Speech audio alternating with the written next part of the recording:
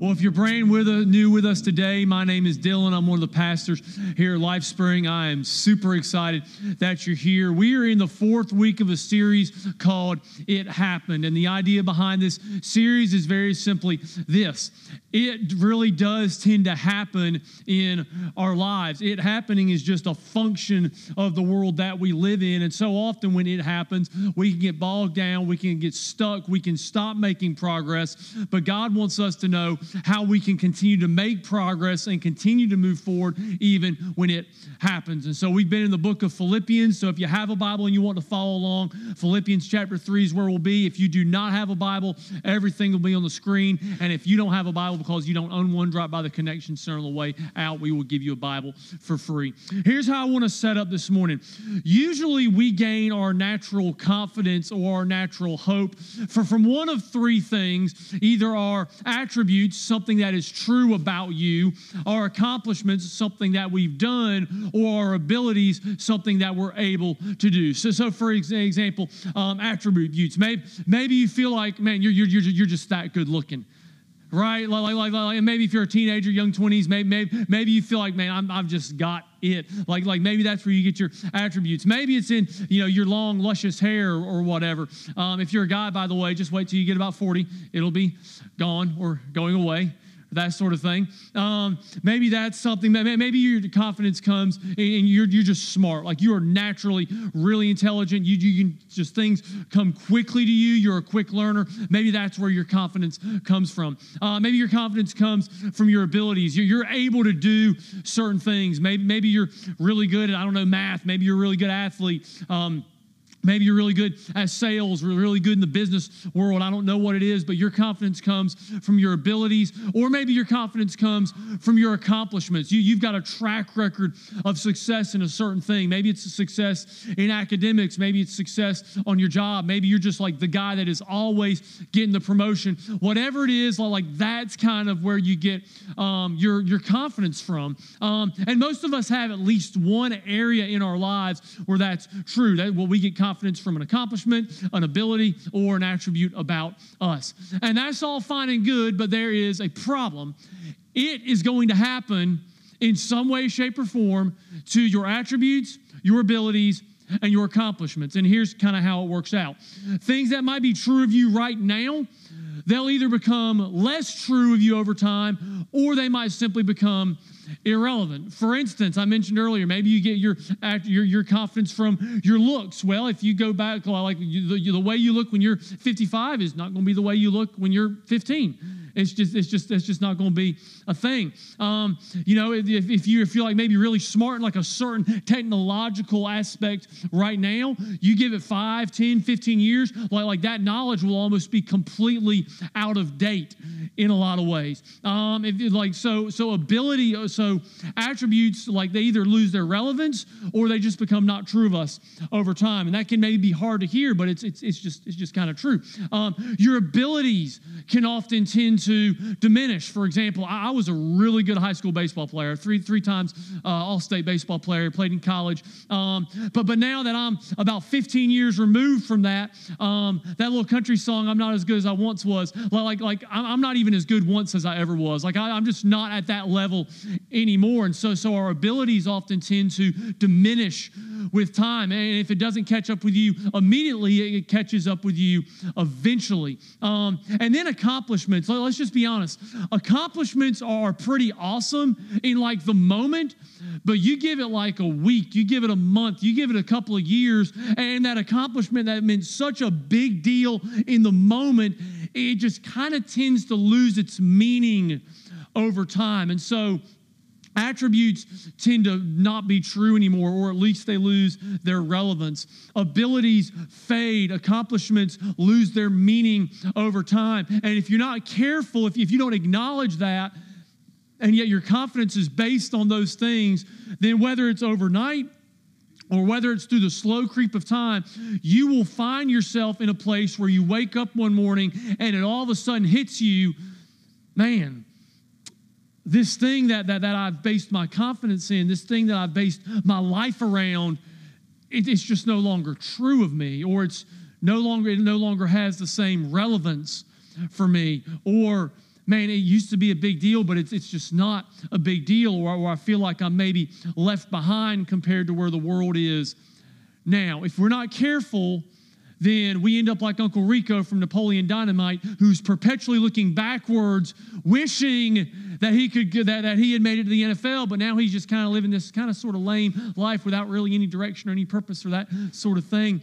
And we can get there if we're not careful. And in fact, just to be honest, I've been there. I remember very clearly being there my junior year of college, because my life's purpose from the time I was like 4 until I was 21 was play baseball. And I love the game of baseball. It is so much better than the game of soccer, and even better than the game of football. That's just my opinion. I'm free to be wrong, but you're free to be wrong too, so we can just agree with me and we'll all be okay. And so I played college ball for a couple years at a small NAIA school, and then I transferred, and I was going to try to walk on at a NCAA Division I school.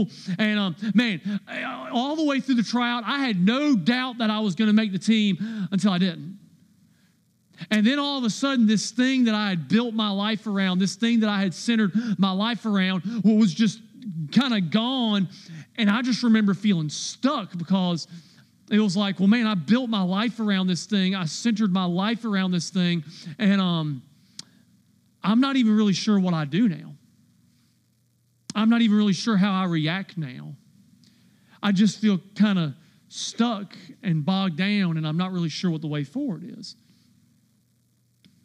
And some of you know exactly what that's like, because it's exactly where you are now. Maybe it's happening to you on the younger side of life. Maybe it's happening to you in the middle-aged season of life. Maybe it's even happening to you on the more elderly side of life. Maybe you've reached retirement, and retirement's been this goal talked to you about for like the last 45 years, and now you're there, and you're like, well, now I just feel like I don't even have a purpose. So, man, whether it's going to happen to you immediately or whether it's going to happen to you eventually, every single one of us will end up in the place where this thing that we built our confidence in is just kind of gone, and we're stuck, and we're like, well, what happens now? And if we don't reassess and reevaluate where we draw our confidence and our hope from, then reality is this: when my confidence is based on something about me, whether that's an attribute, an ability, or an accomplishment, then when it happens, when those things tend to just be pulled away from you, it is certain to paralyze you. And every single one of us is going to face that moment at some point. And listen, and don't think that preachers or pastors are immune to this. I know several guys that, man, they retired from pastoring when they were 80-some, and then they went into like this deep depression. Because even pastors are not immune from drawing their worth and their confidence from, well, I pastor a church. And you would think that if you're doing the Lord's work, then, man, you're just immune from that. But no, you're not. We're all going to face that moment where those things that we think are such a big deal and we put our confidence in are pulled away. And if we don't get our confidence from the right place, we're going to feel stuck. We're going to be paralyzed. And if it hasn't happened to you yet, it will happen eventually. And so we need to reassess and reevaluate, where do I actually draw my confidence from?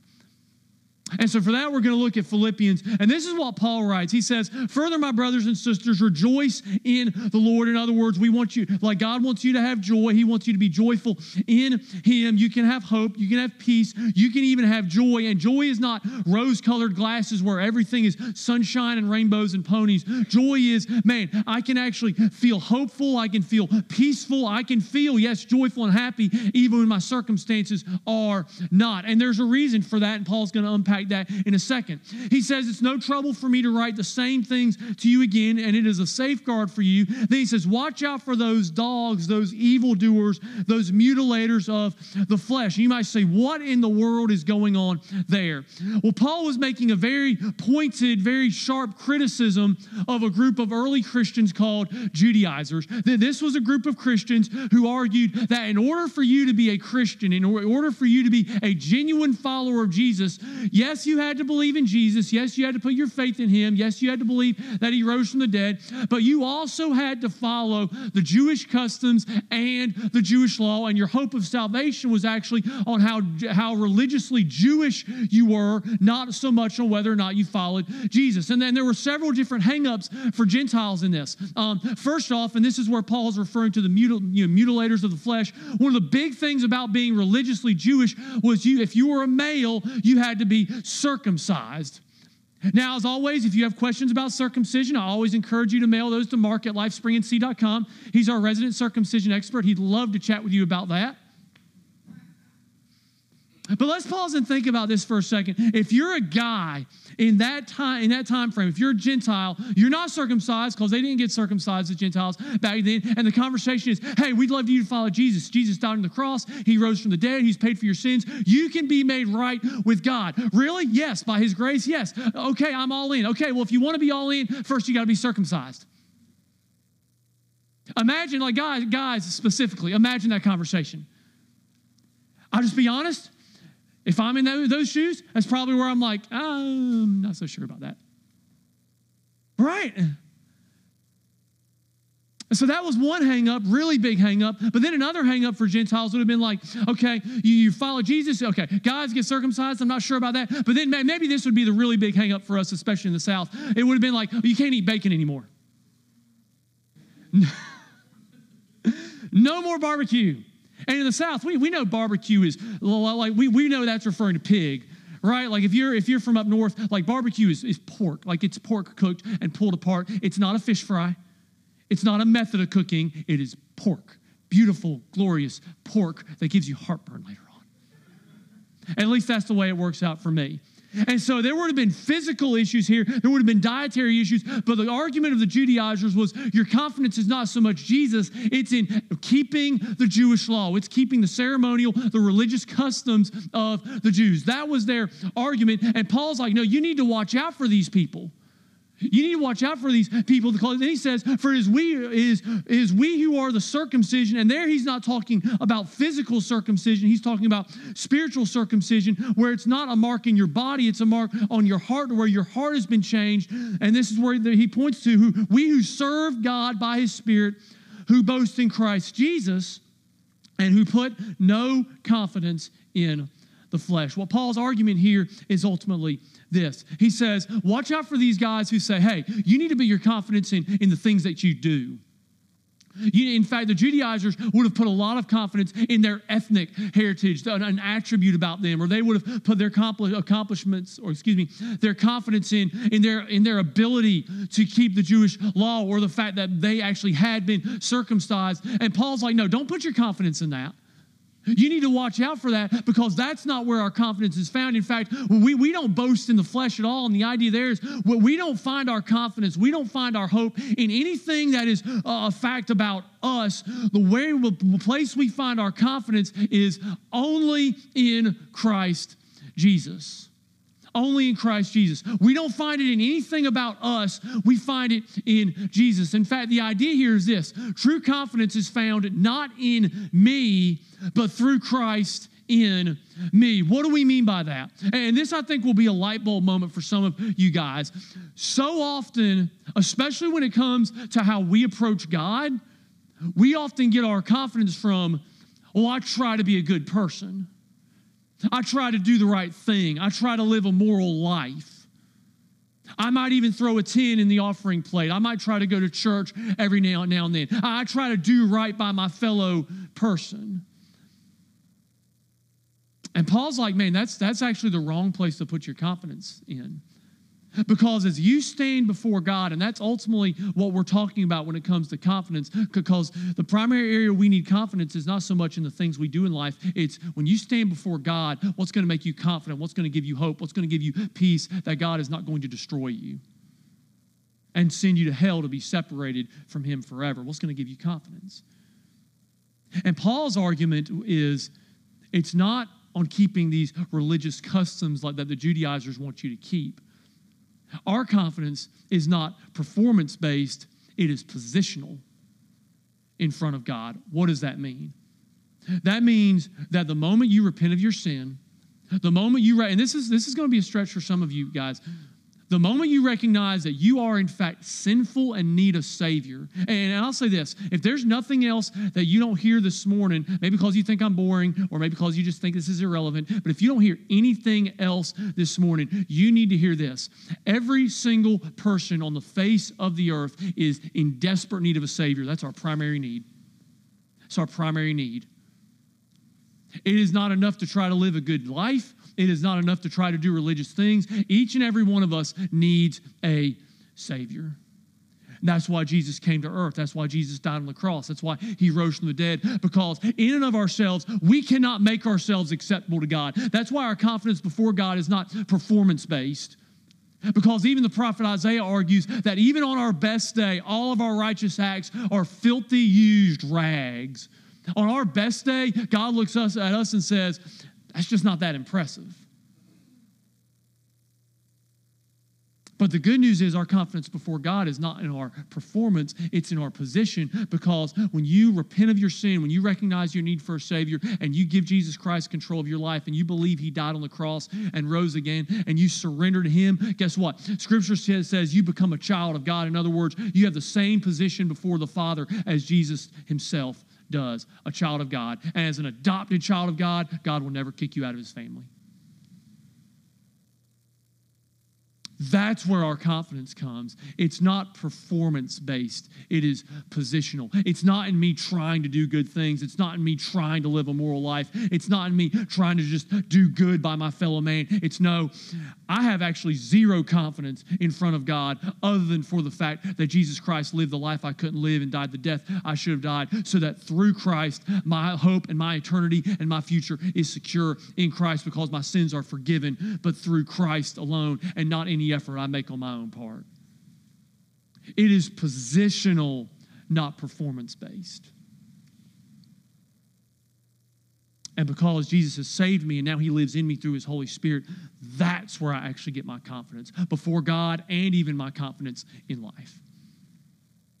Now, let's just be honest. For some of us, especially those of us who are very individualistic, very much pull yourself up by the bootstraps, and that's kind of naturally how I'm wired, this kind of smacks against my pride a little bit, and it almost sounds like a moral victory, right?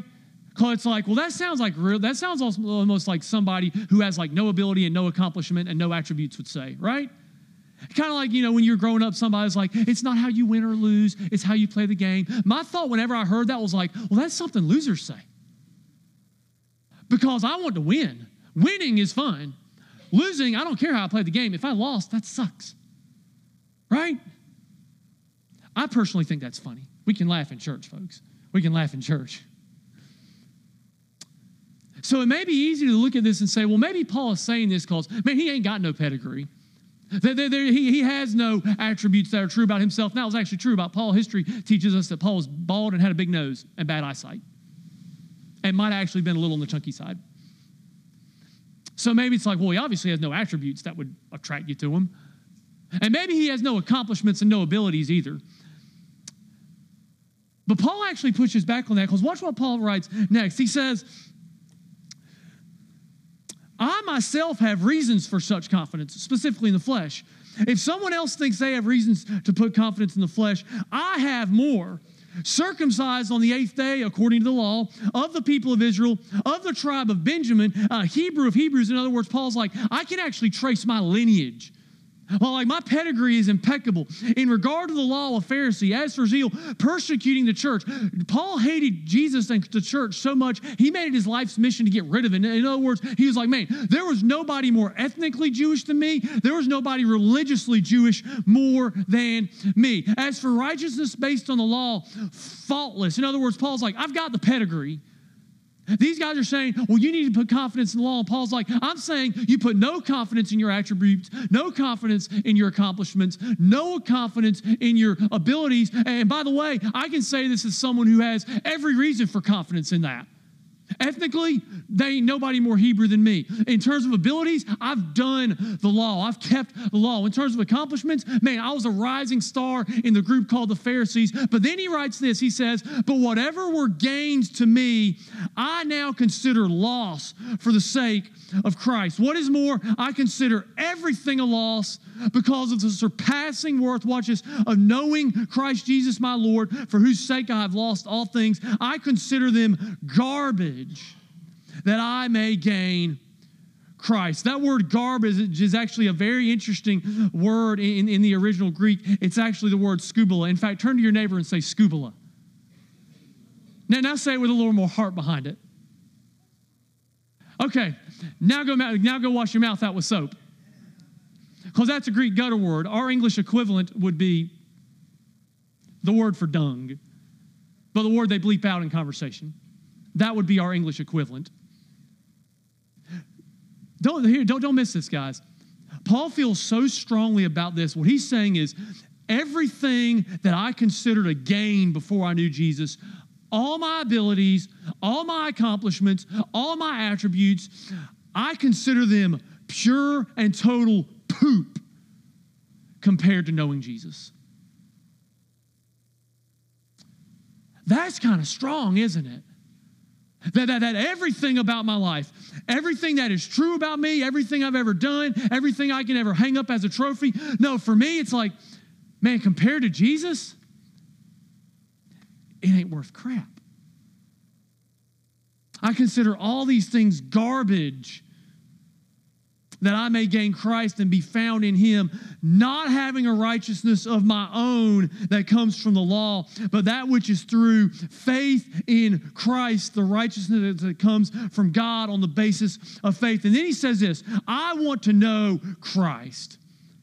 And this becomes the all-consuming passion of Paul's life, and it's meant to become the all-consuming passion of our life. Not, I want to make my life all about these different things that are true about me. Not, I want to just accomplish a whole bunch of stuff and have a bunch of trophies that I can have on the wall when I'm 85 years old. Not, I want to consider to build up my own abilities. But no, the all-consuming passion of my life is I want to know Christ. I want to know Jesus. Yes, he says, to know the power of his resurrection and participation, watch this, in his sufferings and becoming like him in his death, and so somehow attaining to the resurrection of the dead. What Paul is saying is this, man, regardless of all the things that were true about me, regardless of my attributes, regardless of my accomplishments, regardless of my abilities, there is nothing better than being with Jesus. There's nothing better than knowing Jesus. Guess what? Even if I have to suffer as a result of it,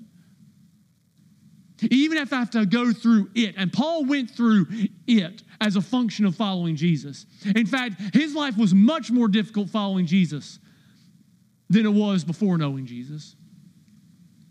And yet Paul makes this argument that you can write down. There's nothing better than being with Jesus. Nothing better. And that's what I think probably many of us in the room, what we need to settle in our minds this morning. Because some of us are shooting for a life and shooting for a target, shooting for a goal that we're hoping will give us the confidence and the satisfaction and the fulfillment that we're craving. And we're building our life around that thing. Maybe it's a career. Maybe it's your kids. Maybe it's your marriage. Maybe all those things kind of are not great for you. Maybe you like live through maybe like your favorite athletic team, or maybe through gaming, or maybe through shopping. I don't know what it is, but a lot of us are trying to put our accomplishment in something, and we hope we gain like confidence from that thing. And I can just tell you guys, it's not gonna follow up on its promise. Because the reason Paul argues there's nothing better than being with Jesus is because Jesus is literally the only one who actually keeps his promises. In fact, he writes this, skipping down to verse 18. He says, for as I have often told you before and now tell you again, even with many tears, many live as enemies of the cross of Christ. Their destiny is destruction, Their God is their stomach, and their glory is in their shame. Why? Because their mind is set on earthly things. Their mind is set on things that are true in this life. But here's the thing, guys. Anytime our confidence and our hope is based on something that stems from this world, even as something as amazing as marriage, or something as great as kids, or something as wonderful as like a great career, or possessions, or friends, Paul says as long as your hope is set on something that stems from this world, it's a false hope. And the funny thing is, everything in this world, it ultimately holds itself out as, hey, this is the answer. This is the answer. If you don't like your looks, if you've gone bald, Rogaine or hair plugs or a wig. Some of those are near and dear to my heart because I'm losing all my hair.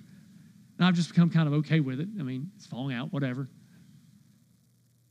Or maybe it's like, you can't do what you used to do when you were a teen, when you were really skillful. Learn a new skill that you can throw thousands and thousands and thousands of dollars at and accomplish stuff that will mean something for like 5 minutes, and then it won't satisfy you anymore.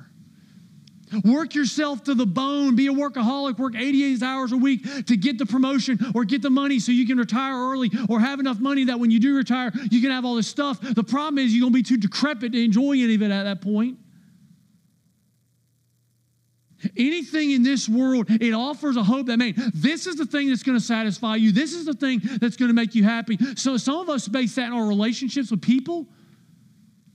But man, if you've been in relationships with people, even if you have a great marriage, you find out that marriage ain't always perfect. If you set your hope on, man, I just want kids, then you got kids and you find out, well, now I don't have sleep.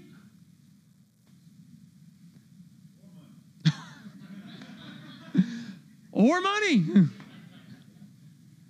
Or you say, man, I just want a great career, and I work on the career, and I put myself through all that, but now I have no time to enjoy the things that I'm supposedly earning money for.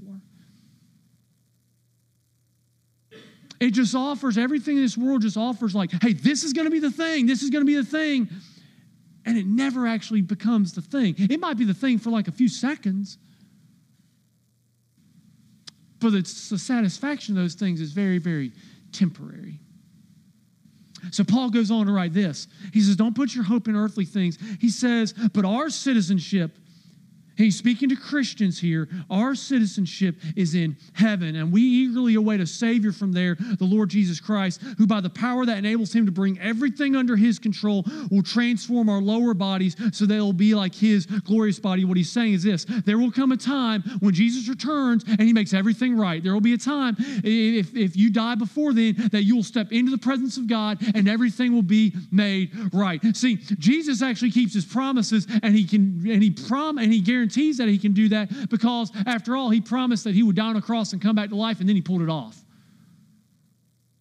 That's actually why we trust him. We don't trust Jesus because he said some really good things. We trust him because he said he would die and come back to life, and then he actually pulled it off. The reason Paul followed Jesus was not because he was won over by the teachings of Jesus. The reason Paul followed Jesus was because he had an encounter with the risen Jesus. And some of you guys are facing that encounter right now. Some of you guys are in a place right now where something inside you is saying, hey, you need to pay attention to this. Something inside of you is saying, hey, you need to listen up. Because you've made your life about what you do. You've made your life about your attempts to be good. You've centered your life on a career. You've centered your life on your kids or on your marriage or on friendships. And those things have a time limit. And I can tell you, if you're facing that, the way you know is there's resistance to that. There's resistance to that statement. There's this thing going through your mind that says, I'm not buying that. I'm not lining up with that. I'm rejecting that. Guys, here's what I can promise you. I have lived placing my hope and my confidence in things of this world. And I can tell you that all that ever ended up for me, all that ever resulted in for me was frustration, anger, and bitterness, especially when those things didn't actually live up to their promises. And I can promise you guys this, that thing you're basing your confidence in, that thing you're basing your hope in, if it's of this world, all it will do is leave you frustrated and leave you disappointed. But Jesus does not disappoint. Jesus is exactly who you're looking for. It just comes at the cost of your pride. It just comes at the cost of your pride. It comes at the cost of admitting, I can't actually make myself right before God, not by my actions. I need a Savior. And that's the point some of us need to come to this morning, is to realize I actually need a Savior. It's not enough for me to try to live a good life. I need a Savior. That's why Jesus came to die on the cross, guys, because we couldn't do it on our own. But when you step into a relationship with Christ, here's what happens. He promises us a future hope. He promises us eternity in His presence. He promises us a new heavens and a new earth where there will be no more suffering and no more pain and no more tears. Personally, guys, I'm looking forward to that.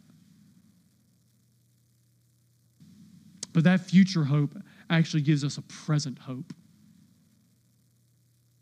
It gives us a present hope because the reality is when I know where I'm going, it transforms what I'm doing. In fact, you can jot that down. When I know where I'm going, it transforms what I'm doing. When I know that my eternal destiny is being with Jesus forever, that actually completely reshapes what I do. And the reality is, guys, all of us are going somewhere. And I know for some of y'all have heard this a million times because you grew up in the South, you grew up in Bible Belt culture, you grew up with really angry preachers who talked about hell, where the worm never dies and the fire's never quenched, and it's just kind of become white noise to you guys. But guys, the simple reality is this: Jesus indicated that every single one of us has a soul that will live on forever somewhere. And you will either live on forever in the presence of God, where there's no more pain and no more suffering and no more tears, or you will live forever separated from God, suffering forever. God does not want that second option for any of you guys. He doesn't want that for you. That's why He sent Jesus to die for you. That's why Jesus came back to life, to make a way for you to return to Him. And when you accept the gift that Jesus offers, that actually changes what you're doing, because when you know where the destination is, it changes the focus of your life. For example, about this time last year, my wife and I, we were starting to make preparations for boy number 2 to enter the world and that sort of thing. And there's nothing that changes kind of the pattern of what you do than like preparing for a child to enter your life, or in our case, a second child to enter our life, because you plan a little differently. You start putting together plans like, we need to make sure somebody can come to the house and watch our toddler whenever the moment happens. We need a backup plan so that if this happens in the moment where the primary plan isn't available, we need the backup and that sort of thing. We actually had a checklist on the refrigerator that I used, because I'm a checklist guy, that said, okay, when it happens, whether it's you go into a labor, or in our case, when the water broke, I went to that checklist. I'm like, call Nicole. And then I was like, call Mom, because Mom will need to be up here the next morning. And then there were like 10 or 15 other things that I checked off to make sure what was going to happen. Why? Because we knew where we were going. The baby's coming. And it transformed what we were doing. When you know where you're going, it transforms what you're doing. And when this is true in a temporary sense, but guys, this is even more true in an eternal sense. When you know where you're going forever, it changes what you're doing now. In fact, this is the way Paul puts it. Because some of us would think, and this I want to blow up a big myth in Bible Belt culture. Some of us are like, well, I prayed the prayer 15 years ago in Vacation Bible School. I'm good. Guys, here's the problem with that.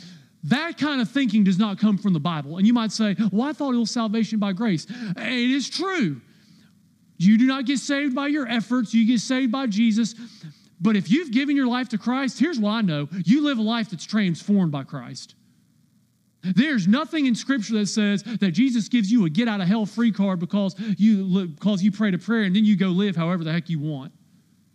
That's not biblical Christianity. That's not actually following Jesus. Following Jesus means following Jesus. And Paul's life was transformed by Jesus. Paul knew where he was going. And so Paul makes this argument. He says, not that I've already obtained all this or have already arrived at my goal. Because he says, yeah, I'm secure in Christ. My hope is Christ. But man, there's still work for me to do on this side of eternity.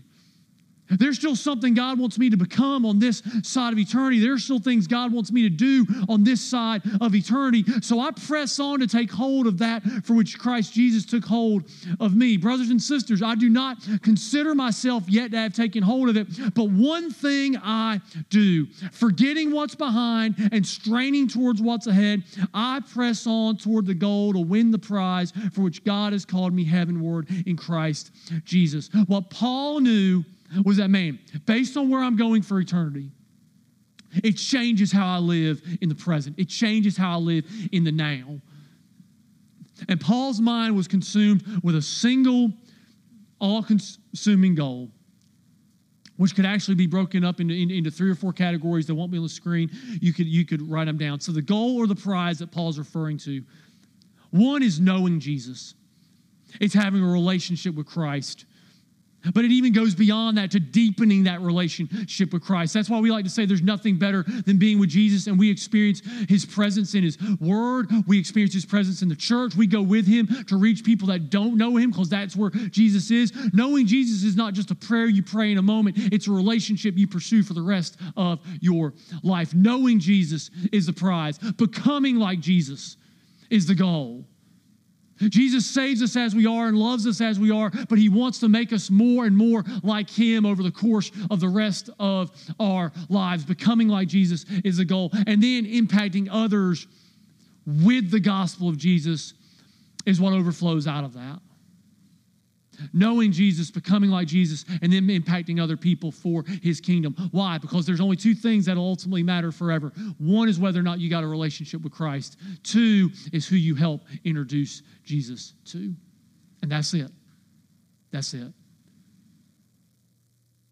And so here's maybe some next steps that I would put in front of us today along those lines of knowing Jesus, becoming like Jesus, and impacting others. The first would simply be salvation. Do you know Jesus? Have you given your life to Christ? And I know there's those of you in the room who that's not happened for you. Hey, make today the day that happens. Make today the day that happens. Stop running, stop fighting, stop clinging to your sin, stop clinging to your pride, and give your life to Christ today.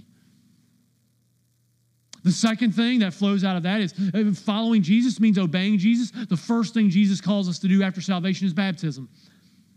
And we've got 3 people being baptized today. But here's the thing. If you've never followed Jesus in baptism, and baptism always happens after salvation. It always happens after salvation. It always happens by immersion. And so if you've given your life to Christ, but you've never been baptized by immersion after salvation, you need to be baptized today. And you might say, I didn't bring any clothes. We have clothes and we have towels. We got you covered. We got you covered. Following Jesus means obeying Jesus. And I can promise you, for some of you guys, the reason you may be stuck is because you've given your life to Christ, but you've never been obedient in baptism. That's your next step. The third step, when it comes to impacting others, there's actually 2 I want to talk about for us as a church. First is our Christmas offering. And I know for some of you, you're here for the first time, you're like, I don't want to hear about the money thing. Great, you can tune me out for about 5 minutes, okay? Tune me out for about 5 minutes. This is primarily directed to those of us who are a part of LifeSpring. You've been with LifeSpring for a while. You would call LifeSpring Church home. The reason we give, guys, it is not so that pastors can get rich. It's not so we can keep the lights on, although that does help. We give because it impacts other people's lives. And so if you consider LifeSpring Church home, here's what we're praying for this year. We're praying for a $15,000 Christmas offering. And here's the reasons for that. First off, we're in a position where we've actually got to bring on somebody in a full-time role for a couple of different reasons. One is because our worship pastor, David, is in a season of transition and he's stepping out. And the other is because Sean Payne, he's not here today, but he's our church planting resident. He'll be planting a church in 2024, and he's going to be stepping out of our student ministry. And the time has really come for us to make a move to put that person in a full-time role. That's a faith step for us. And it's going to take us about 10% over what our budget is, which is really interesting because we always give 10% of what we bring into missions. But we're not cutting missions, guys. We're not cutting giving to the local church. We're not cutting giving to God's kingdom beyond us. So we're taking a faith step, and part of that Christmas offering is going to be the first 90 days of a new hire. That's going to enable us to have somebody that can come in and between worshiping kids, give full-time effort to the ministry here and make a tremendous difference. The second part of that is, Sean is actually taking a faith step to go full-time into planting effective January 1st.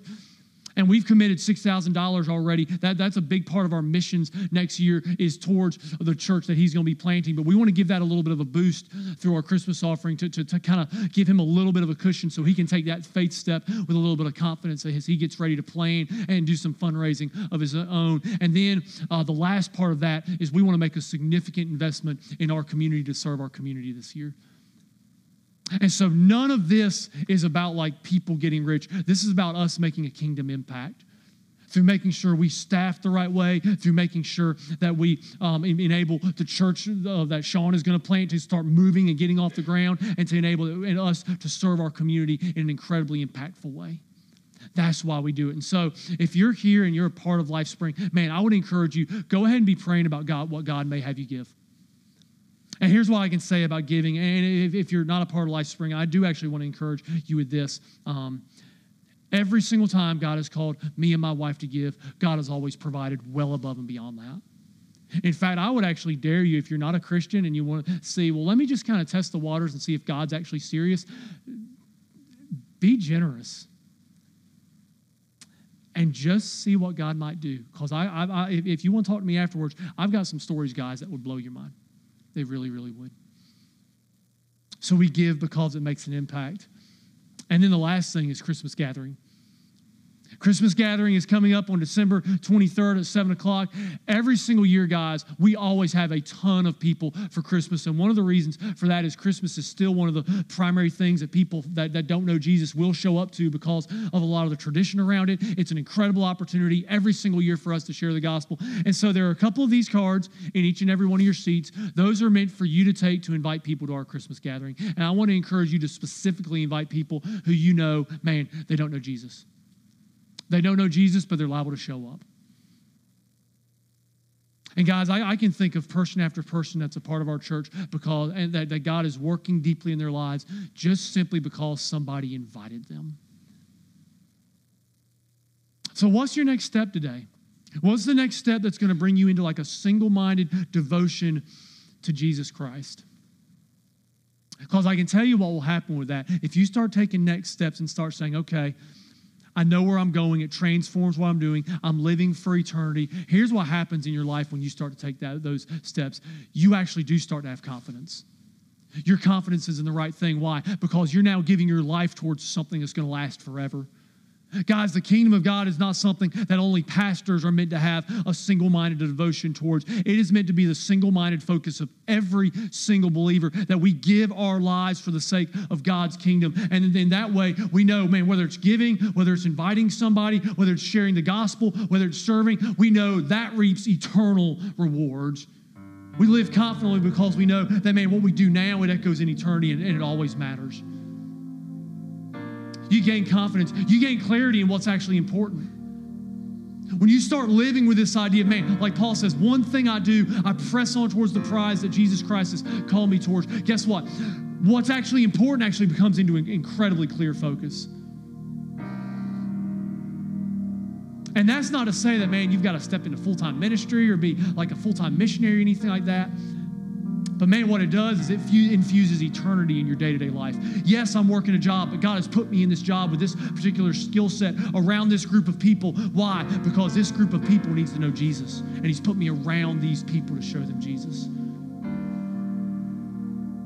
God's given me a family. He's given me a couple of boys. Not just to have fun and not just to create some good moments and not just to teach them about baseball or something like that, but to help raise them up to follow Jesus. That's why God's put those two boys I have in my life. That's my purpose as a dad. What's important comes into focus. God blesses me with resources, not for me to hoard them and keep them to myself, but to leverage them in a way that impacts eternity and changes people's lives. What's important comes in to focus.